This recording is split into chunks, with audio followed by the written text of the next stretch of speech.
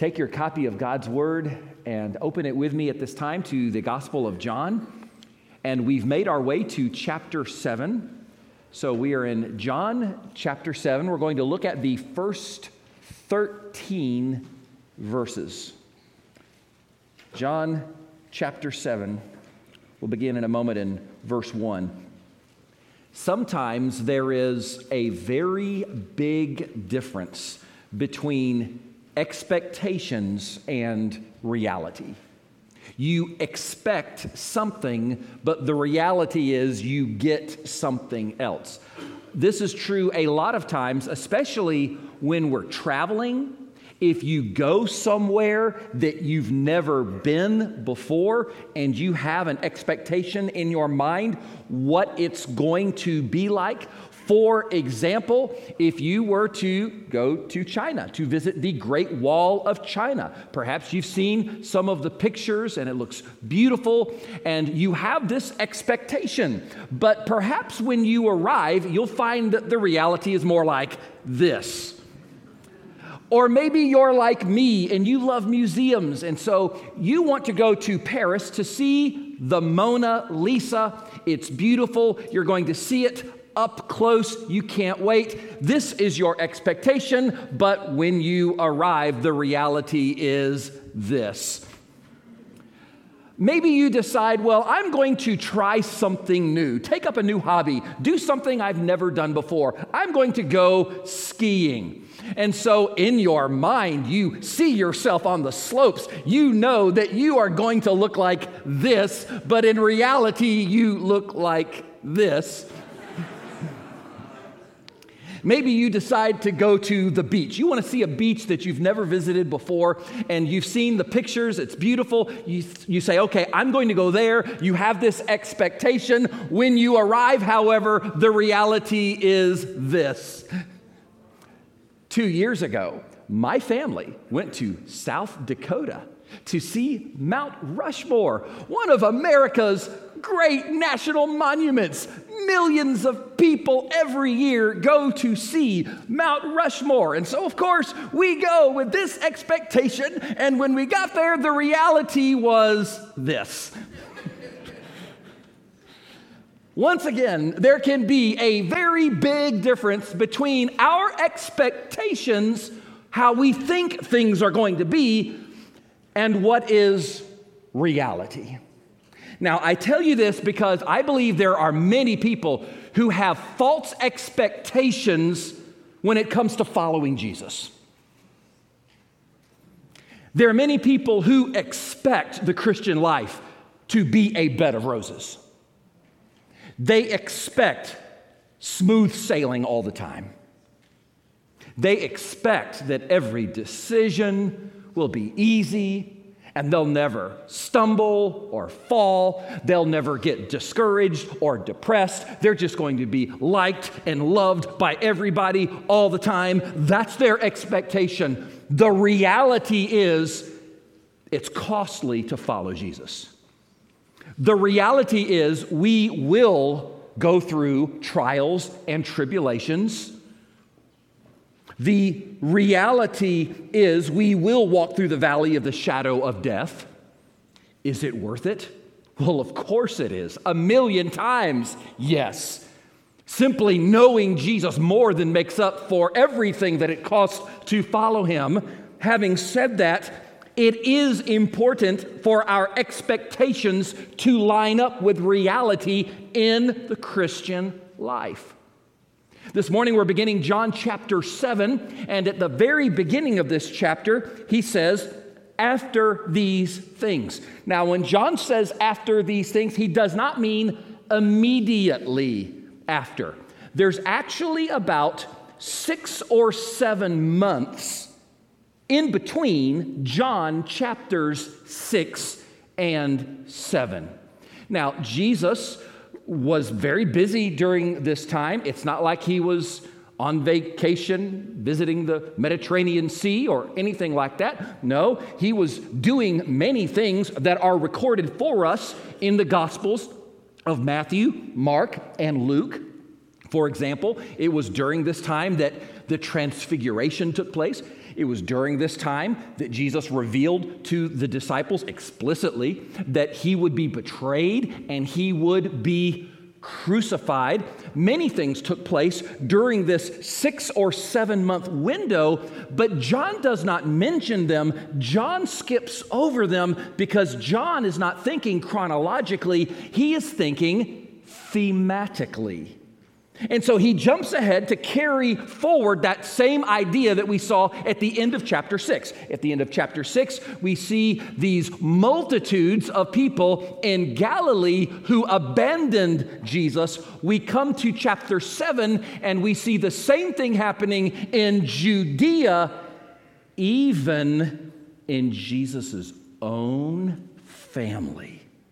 So as we look at these first 13 verses, we're going to see what Jesus experienced. We're going to see what we can expect to happen in our lives if we are following Jesus. And I just have to stop and warn you at this point.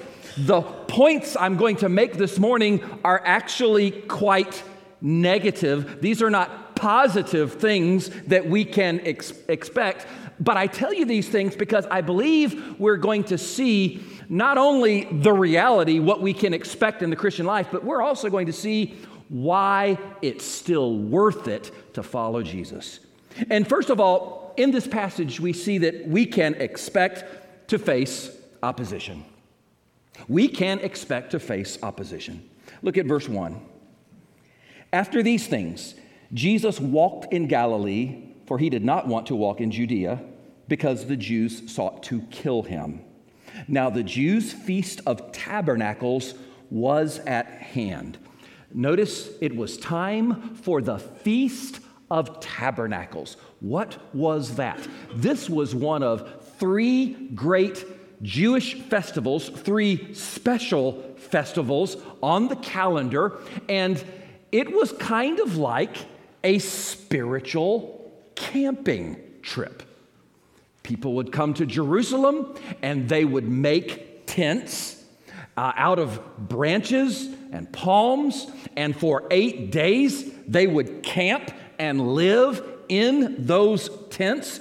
This was meant to be a reminder to them of the time when their forefathers wandered for 40 years through the wilderness, and yet during that time when they were living in tents, God still led them. God still provided for them. So this was kind of a neat way for the parents to teach their children a little bit about their history. Leviticus 23 said that this was supposed to be a joyful festival. The historian Josephus said that it was the most joyful time in Jerusalem every year. And besides, camping is fun.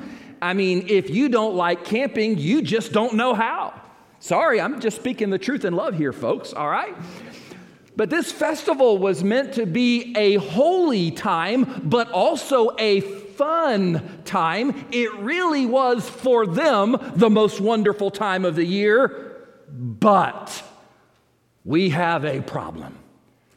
The problem is that the Feast of Tabernacles meant going to Jerusalem. Jerusalem meant going to Judea. Verse 1 says that Jesus would not go to Judea. Why? Because the Jews sought to kill him. Now remember, in John's gospel, when he says the Jews, he uses that phrase specifically to refer to the religious leaders. In chapter 5, we're told that the religious leaders wanted to kill Jesus for 2 reasons. He healed on the Sabbath, and he claimed to be equal with God. And so Jesus went to Galilee for this reason. That's why he went in the first place. They wanted to kill him, but at that time, Jesus still had about 1 more year of ministry before the cross. So he transitioned his ministry to Galilee for a season. Now, Jesus faced opposition, and those who follow Jesus can expect to face opposition for doing so as well. The question becomes, what do you do and how will you respond when you face opposition for the cause of Christ? 1 Peter says, don't act surprised as if something strange is happening to you. Jesus said in Matthew 5, rejoice because they persecuted the prophets before you, and furthermore, great is your reward in heaven. But most of all, do not allow that opposition to keep you from doing what God has called you to do. Because as we read further in John chapter 7, we see that, yes, Jesus went to Judea for the feast, and the reason why Jesus went, in spite of opposition, in spite of people waiting for him there who wanted to kill him, he went to that feast because in Deuteronomy chapter 16, the law required him to do so. You see, Jesus came to fulfill the law for us on our behalf.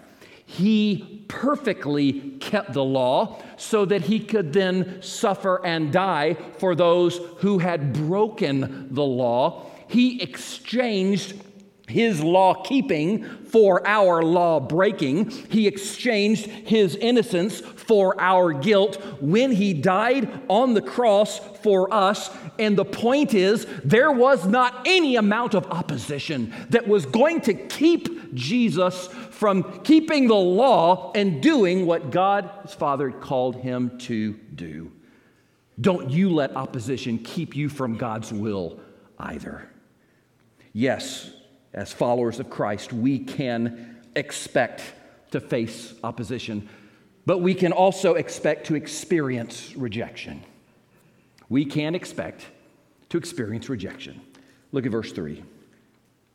His brothers therefore said to him, depart from here and go into Judea, that your disciples also may see the works that you are doing. For no one does anything in secret while he himself seeks to be known openly. If you do these things, show yourself to the world. Now, verse 3 mentions Jesus' brothers. Remember, Jesus was virgin born. Joseph was not his biological father. Matthew 1 says that Joseph and Mary were wed, but they did not have relations until after Jesus' birth. So these would have been his half-brothers. He had 4 younger half-brothers, James, Joseph, Simon, and Judas. Simon and Judas, not to be confused with the Simon and Judas among the 12 disciples. The Bible also tells us in Matthew 13 that Jesus had sisters. We don't know how many, but plural, so more than one. Jesus had sisters, although they are not named in Scripture. But in verse 3, Jesus' younger half-brothers, they come to Jesus to give him some advice. By the way, have you ever tried giving God advice? Anybody want to admit to that? How'd that work out for you? Probably not very good. Newsflash, God does not need our advice. They came to give Jesus some advice. You know, the funny thing is, it was actually great political advice, but it was terrible spiritual advice. They went to Jesus and said, you know what? You need to go to Judea so that your disciples up there will see the works that you're doing. It sounds to me like the disciples were aware of what happened at the end of chapter 6 when all of these people in Galilee abandoned Jesus. It's like they're saying, Jesus, it's okay. You still have plenty of other disciples up there in Judea. They need to see you. They need to hear from you. So why don't you go on up to Judea and do your thing, do some magic tricks, pull a rabbit out of a hat or something, watch the people get all excited, and see what happens. But Jesus, you got to stop wasting your time in these little country towns in Galilee. You got to go where the people are. I mean, if you want to be an actor, you go to Hollywood. You want to be a singer, you go to Nashville. You want to be the Messiah, they said, you need to take your talents to Judea. Now, if you stop reading after verse 4, you will totally fail to understand what his brothers were doing here. Look at verse 5. For even his brothers did not believe in him. Wow. Even his brothers did not believe in him. Now, this is why they're encouraging Jesus to go to Judea. They knew about his holy character. They knew that he was performing miracles. They probably believed in him as a political Messiah, someone who would free them from the oppression of the Romans. But did they believe in him as the Son of God, the one who was in the beginning, the one who said that one day he will raise the dead, the one who will judge the world? Did they believe in him in that sense? No, they did not. And isn't it amazing when we saw in chapter 6 when Jesus said, "No one can come to me unless my Father draws them"? Do you realize that even includes Jesus' own brothers? Even his brothers did not believe in him. And these were the ones who knew all sorts of things about Jesus that even we don't know. They had all sorts of high school stories, childhood stories they could have told. They knew what his favorite color was, what his favorite song was, what his favorite food was. They could tell you all of these things about Jesus, but they did not know him in the way that matters most. Not yet. Now, let me just pause here and remind you that later on, praise the Lord, yes, his brothers believe in him and they follow him. We see his brothers in Acts 1. They're up there in the upper room before Pentecost, waiting for the coming of the Holy Spirit. 2 of Jesus' brothers even wrote books of the New Testament. We know that James became the leader of the church in Jerusalem after Peter. Eventually, yes, they believed in him. But let me ask you this. What in the world would it take for you to believe that your big brother was the Savior, the only Savior of the world, the Messiah, the Son of God? Would that take a little bit of evidence to convince you, or would that take a whole lot of evidence? It would take quite a bit, wouldn't it? And yet, that's exactly what happened after the resurrection, when his own brothers encountered him and saw that their older half-brother, who was crucified on Friday, was alive and well on Sunday. Yes, eventually, even they became followers of Jesus Christ. And this really ought to encourage us. Some of you may have family members who are not believers, and folks you've been ministering to for a long time. Keep praying for them. Keep loving them. Keep serving them. Let your light keep shining, and let God do the rest. But if you put all this together, in chapter 6, the crowds abandoned Jesus. And in chapter 7, verse 1, the religious leaders wanted to kill Jesus. In verses 3 through 5, his own brothers did not believe in Jesus. Let me ask you this. Have you ever felt like the whole world was against you? Have you ever been to that place where it felt like the whole world was against you and everyone rejected you? If so, Jesus understands. Oh, he's been there. And many times we see in Scripture that the very people who should have been for him were against him. Isaiah said that he was despised and rejected. John 1 says he came unto his own, but his own received him not. Jesus experienced rejection, and guess what? Those who follow Christ will experience rejection as well. And when that happens, that is when you're going to have to decide whose approval you're really seeking, whose applause you really desire.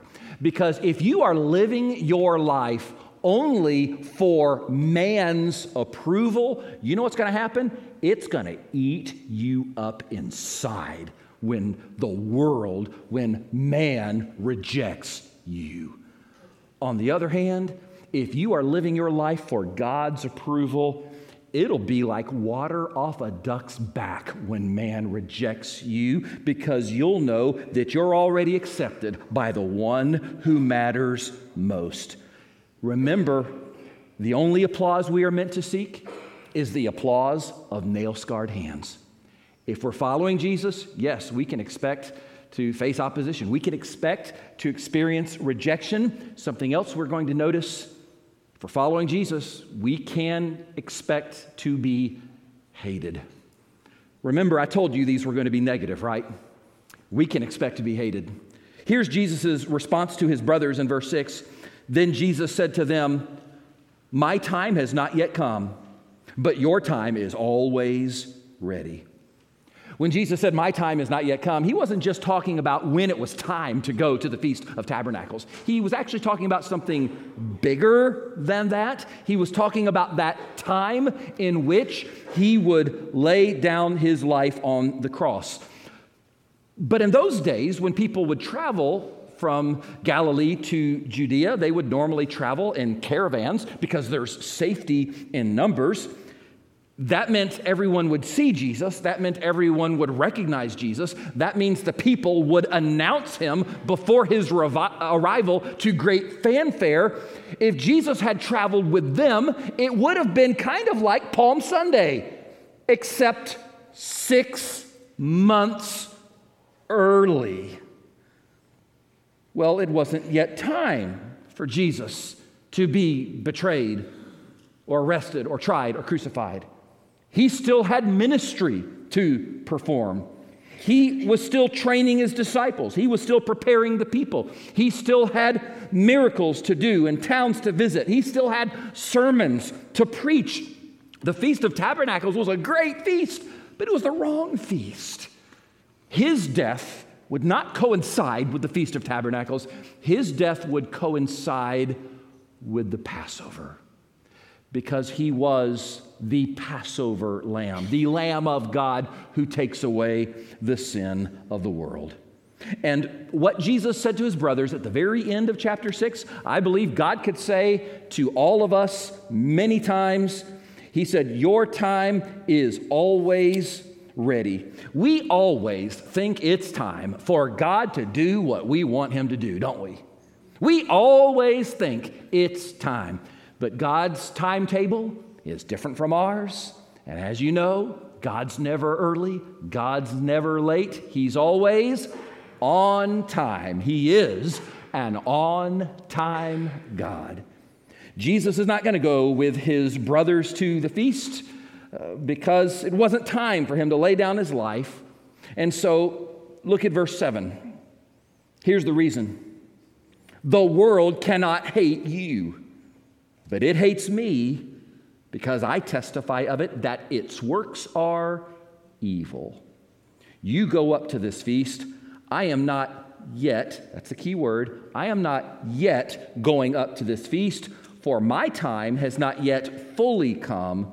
When he had said these things to them, he remained in Galilee. It was easy for Jesus' brothers to say to him, "You should go to Judea," because they weren't the ones that the religious leaders were trying to kill. That would be Jesus. And so Jesus said to them, the world doesn't hate you. He said, the world hates me. Listen carefully, my friends. The world hates Jesus. The world loves the caricature of Jesus that it has created, which does not remotely resemble the real Jesus. The world loves the Jesus of their own imagination, this Jesus who would never offend anybody, who would never step on anybody's toes, who would never tell you what to do, who would never make any kinds of demands or exclusive claims. Oh, the world loves that Jesus. But the Jesus of the Bible, yes, he is hated by the world. And he tells us why in verse 7, because I testify that its works are evil. That's why, according to Jesus, because he confronted sin and he called it what it was and he preached against it. And he did this in all places, in front of all kinds of audiences, without showing any favoritism. He preached against sin when he was talking to men or women, Jews or Gentiles, the rich or poor, to the powerful, to the weak. And because he confronted sin, he said, that is why the world hates me. So let me ask you this. Why would we expect to be treated any differently? If we're following Jesus 2,000 years later, why would we expect anything different at all? Let me just remind you what Jesus said in John 15. We'll get to this much later on in our study. But in John 15, 18 and 19, he said, if the world hates you, you know that it hated me before it hated you. If you were of the world would love its own, and yet because you are not of the world, but I chose you out of the world, therefore, the world hates you. If we are not speaking truth to the world, if we're not confronting sin, if we're not upsetting the status quo, if we're not living lives that are separate and different from this world, the world won't mind. The world won't care. But if we're truly following Jesus, we can expect the same treatment that he received from the world. Yes, we can expect to be hated. I realize that in this country, we really haven't experienced a whole lot of persecution, with a few occasional exceptions, sure, but some of you come from countries where that is the norm. We haven't had a lot of that here. I could be wrong, but man, I think that that's going to change real soon. And if it does, when it does, the question becomes, how are we going to respond? How are we going to respond? Jesus said it this way in the Sermon on the Mount. He said, love your enemies. Bless them who curse you. Do good to them who hate you. Pray for those who use you. That's how we respond.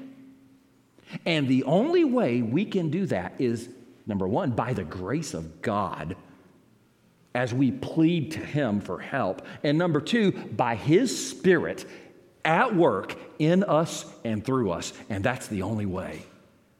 But if we're following Jesus, we should expect these things. We should expect to face opposition. We should expect to experience rejection. We should expect to be hated. One other thing we should expect in this text, we should expect to be misunderstood. We should expect to be misunderstood. Look at verse 10. But when his brothers had gone up, then he also went to the feast, not openly, but as it were, in secret. Picture this. Don't miss this. Jesus' brothers were with Jesus, but they left Jesus to go to a religious feast. Do I need to say that again? His brothers were with Jesus. They were with him.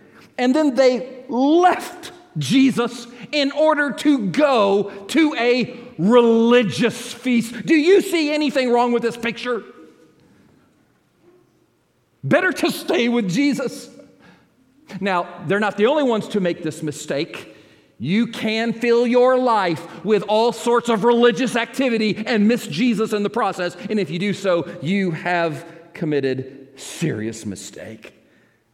Jesus' brothers left, and then it says, Jesus also went up. Now, somebody's going to say, oh, Pastor, wait a second. Jesus just said to them a moment ago that he wasn't going to the feast because it was not time to go to the feast. And then 2 verses later, what does he do? He goes to the feast.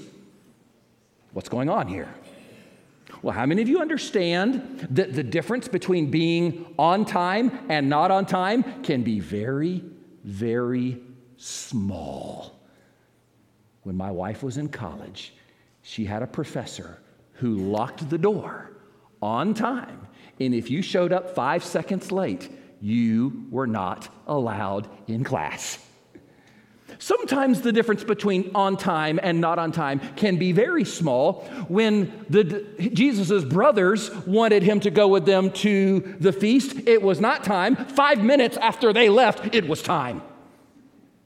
And now it is time because Jesus wanted to go in secret. He wanted to go incognito. Well, why is that? Because even though he has the power to stop his enemies from killing him, he's not going to court danger. He's not going to intentionally do those things that would, under normal circumstances, bring about his death. So he waited, he let them leave, and then he went separately from them. Look at verse 11.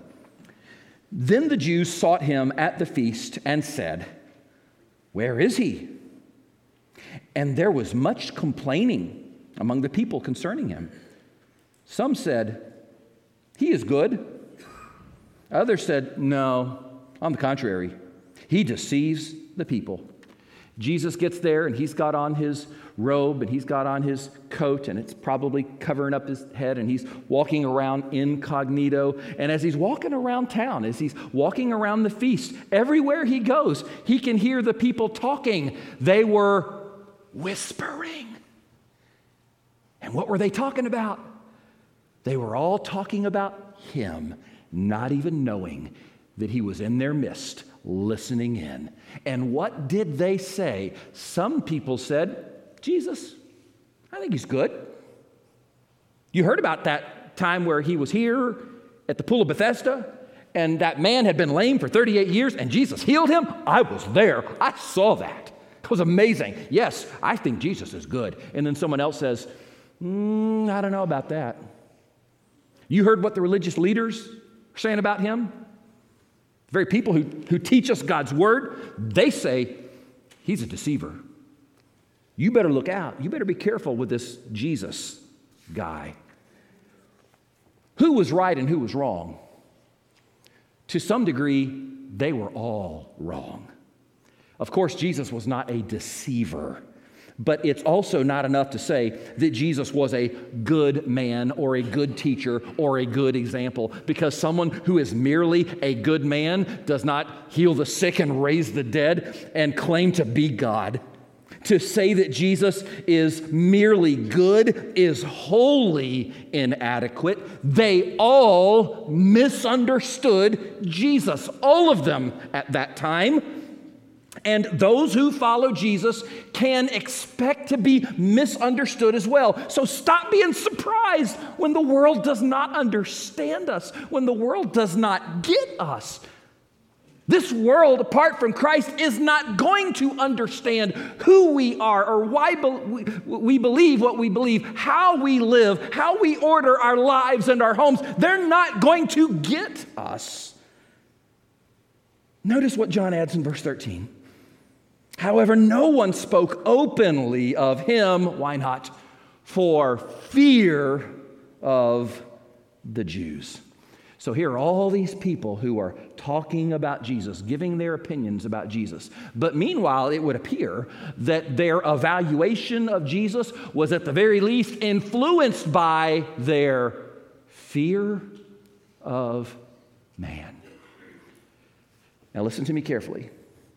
If you base your response to Jesus on your fear of what man will think of you, what man will say about you, what man will do to you, you are going to miss out.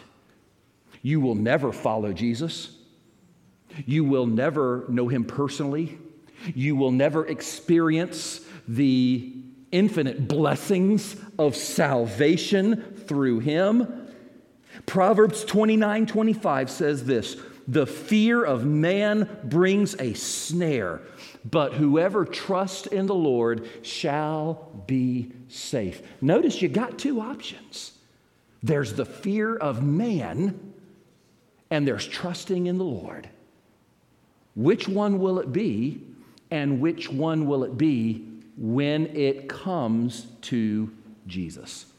This morning, I've talked to you about some of those things that we can expect if we're following Jesus. And once again, I understand that these things, these four things, are negative. But hear me out. We can expect to face opposition. But guess what? 1 John 4:4 says, "Greater is he who is in you than he who is in this world." What opposition? We can expect to experience rejection. But you know Romans 15:7 says, "Accept one another as Christ has accepted you." We are accepted in Christ. And if he accepts us, who cares who rejects us? We can expect to be hated. But Romans 8 says there is nothing that can separate us from the love of God in Christ Jesus. We can expect to be misunderstood. But 1 Peter says you can cast all your cares on him because he cares for you. Listen, God understands. He understands you when no one else does. And that is why we can say, yes, there are these realities. There are these things that we can expect when we follow Jesus, and yet it's still worth it. It's still worth it to follow Christ. It's still worth it to worship him and serve him, and it's still worth it to give him our hearts and our lives.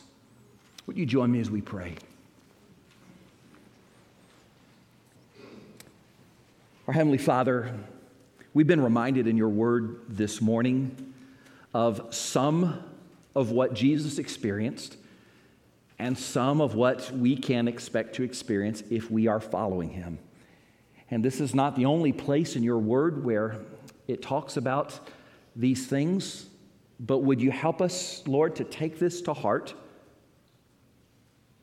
Would you help us to manage our expectations from this world, how we expect to be treated by this world, and set our eyes on Christ? And help us to remember that even though it is costly to follow Jesus, it's still worth it. It's still worth it. Father, I pray if there are any here today who have never become followers of Jesus, they've never taken that first step of faith by placing their faith in Christ as Savior and Lord. God, how I pray you'd knock on the door of their heart and that this would be their day of salvation, that this would be that day that they acknowledge their sin and just come to you in sweet surrender and say, Jesus, I'm guilty, but you're perfect. And you died for me, for my sins, and you rose again. So I'm going to follow you. I'm going to trust you as my Savior and as Lord of my life. God, if there's just one here today or listening online right now who needs to take that step, we plead with you that this would be that moment, that they cry out to you and that you would make them a new creation, that you'd give them new life in Jesus. Help us all to take what we've read, what we've heard, and apply it to our lives today. And we'll give you the praise and the honor and glory in Jesus' name.